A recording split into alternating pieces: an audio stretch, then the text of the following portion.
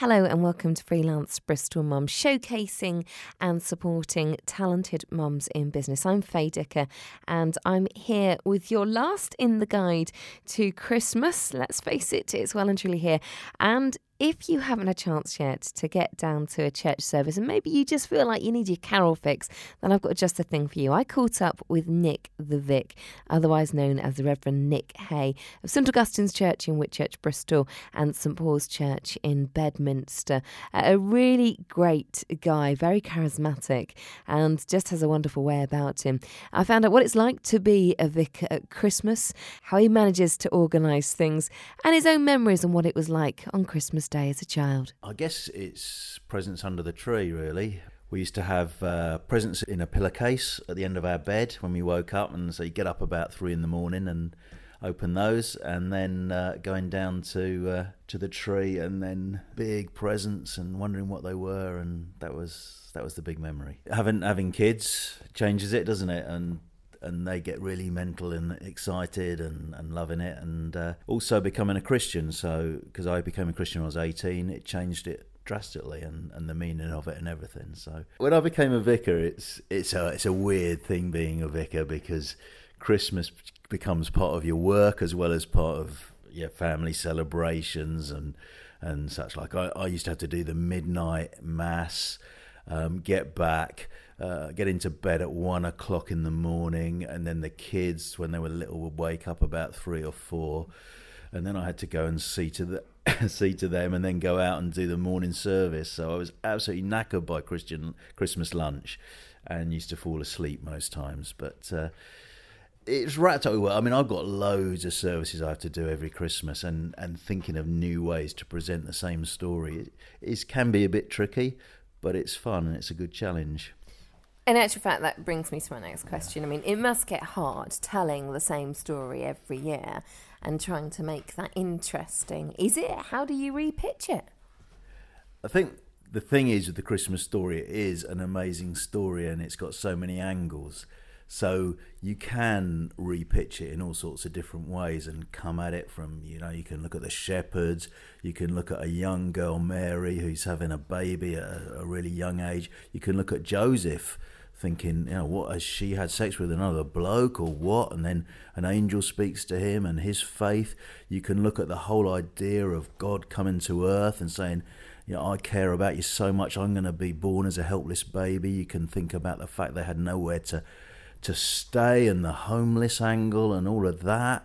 And it's just a wonderful, wonderful story. And whether you're using a Christmas cracker with things inside to do a talk, or whether you're doing a straight sermon or whatever, or whether you're just cracking a few jokes, it's a great story. I think one of my favourite memories of Christmas, always as a little girl, and has stayed with me into adulthood, has always been the Christingle service. There was just something so exciting about it, and the smell of all the lit candles and the tang of the oranges. It was just magical, and it never failed to lose that magic. Is it a service that is special to you? Yeah, it is. And in all sorts of ways, actually. One reason I love the Christingle is it's kind of an acid test of how we're doing in making friends with people in the community. It's lovely to have you with us if you're a visitor, and we hope you really enjoy the service. Just before we start, I'm going to say a prayer, and then we're going to have a candlelight procession down to the Advent calendars with the music of O Come, Emmanuel. Let's pray as we start. Father God, we thank you for Christmas. We thank you for the joy and the wonder and the love of Christmas. And we pray, Lord, that today, as we sing your carols, as we pray your prayers, and as we remember again that wonderful story of Jesus being born in a stable, we pray that we will meet with the living Lord Jesus. Amen. Amen.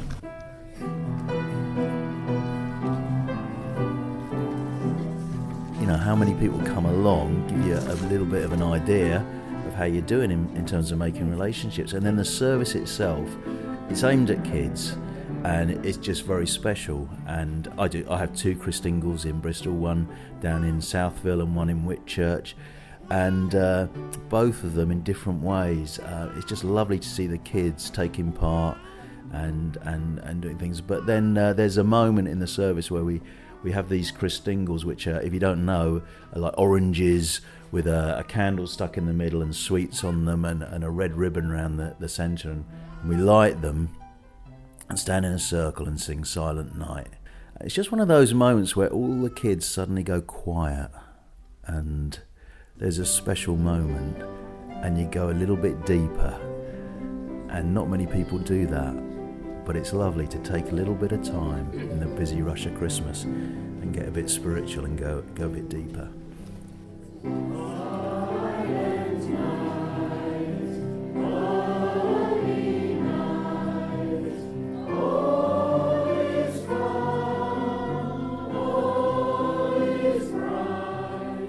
And how do you find it from a Christian point of view in the mix of Christmas and the melee of life, and it's become, this huge commercial thing as well? Do you find that the real meaning of Christmas gets forgotten? Well, originally, of course, Advent was a time of fasting. So the lead up to Christmas, you didn't eat loads. You were fairly sort of frugal in your lifestyle. And then on Christmas Eve, you put the decks up, and then you party for 12 days, the 12 days of Christmas. Now that's all gone, mainly because of commercial pressures and selling stuff. And that's just, you can weep and wail about it and whinge, and some vicars do that, they go, oh, it's Christmas, it's not right, and all this stuff. But actually, you ain't going to change it, I don't think, unless there's some dramatic thing happens in our culture. So you might as well go along with it, and I suppose you've just got to say, well, this is how it is, and try and find Jesus in it as well, and try and persuade people not to go too bonkers with getting into debt and buying ridiculously expensive presents and such like. And personally, I try and keep hold of Christmas with little rituals. So for us, Advent candles and Advent calendars are important. And also Christmas Eve with the kids, even our 24, 22, 20, we still do it. We sit around and we read some readings from the Bible, and we sing some carols, and my youngest plays it on the piano. And that's a really special time for us as a family, and it's our time rather than the stuff that I do in church or whatever.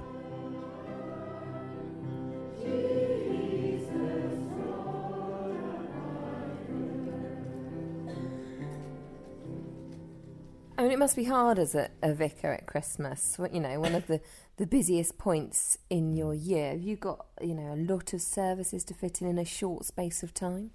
Yeah, and because organising's not my thing really, it does do my head in sometimes. So I've got a whole, I've already done a load, and I've got a whole load more to do, and just trying to sort it all out, make sure you've got the service sheets done, everything picked, videos sorted. So in the PowerPoint presentations, you've got a bit of video sometimes, you've got the music, which, the choir doing this, the music group doing that, who's doing the readings, who's doing the prayers. And have you publicised it? And we have to start actually planning in October, and I'm doing one tonight. This is a true story. I went along last year to this one, and it's at a school in Whitchurch called Bridge Farm School, which is a lovely school. I love it there. And they asked me to come along, and I thought, right, I'll come along. And I just wearing a suit and a shirt, and it was bitter cold, but I thought I'd just rush from the car into the school. Got into school, no one there.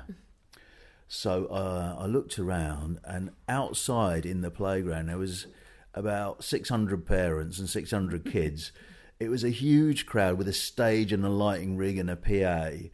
I was supposed to give a talk, which I hadn't realised. And I was going to freeze, so I said, is there a spare coat? So they got me the Lollipop Lady's coat, which was fluorescent yellow with really short sleeves. So I looked complete idiot. So I said, I can't wear this. So I got the hoodie off the vice principal and made up a talk on the spur of the moment. But, organisation's not my strong point. Thank you so much for coming. We're going to sing our last hymn now, which is O Come All Ye Faithful. Just a reminder that we do have mulled wine, refreshments, mince pies, and all sorts of things at the end. Also, if you brought a candle, one of those candles that you fill with coins, that goes to the Children's Society, just give it in where you get the mulled wine, or if you want to contribute to the Children's Society, not to us, but to a charity that's looking after children that have needs, then do give it there. Other than that, we're going to sing our final carol, which is "O Come All You Faithful."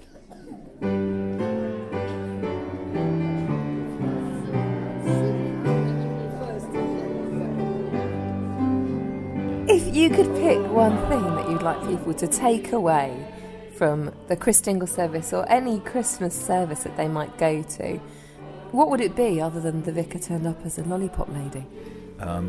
Jesus is for life, not just Christmas. I know Christmas is lovely and it's brilliant and everything, but I think there's much more to Jesus than just that. And if people have a taste and see that he's good at Christmas, the thing is to say, actually, Jesus is someone who can make a difference all through the year and make my life the best it can be, and be my friend and my Lord and my Saviour, and transform everything that I am. So I suppose that would be my hope.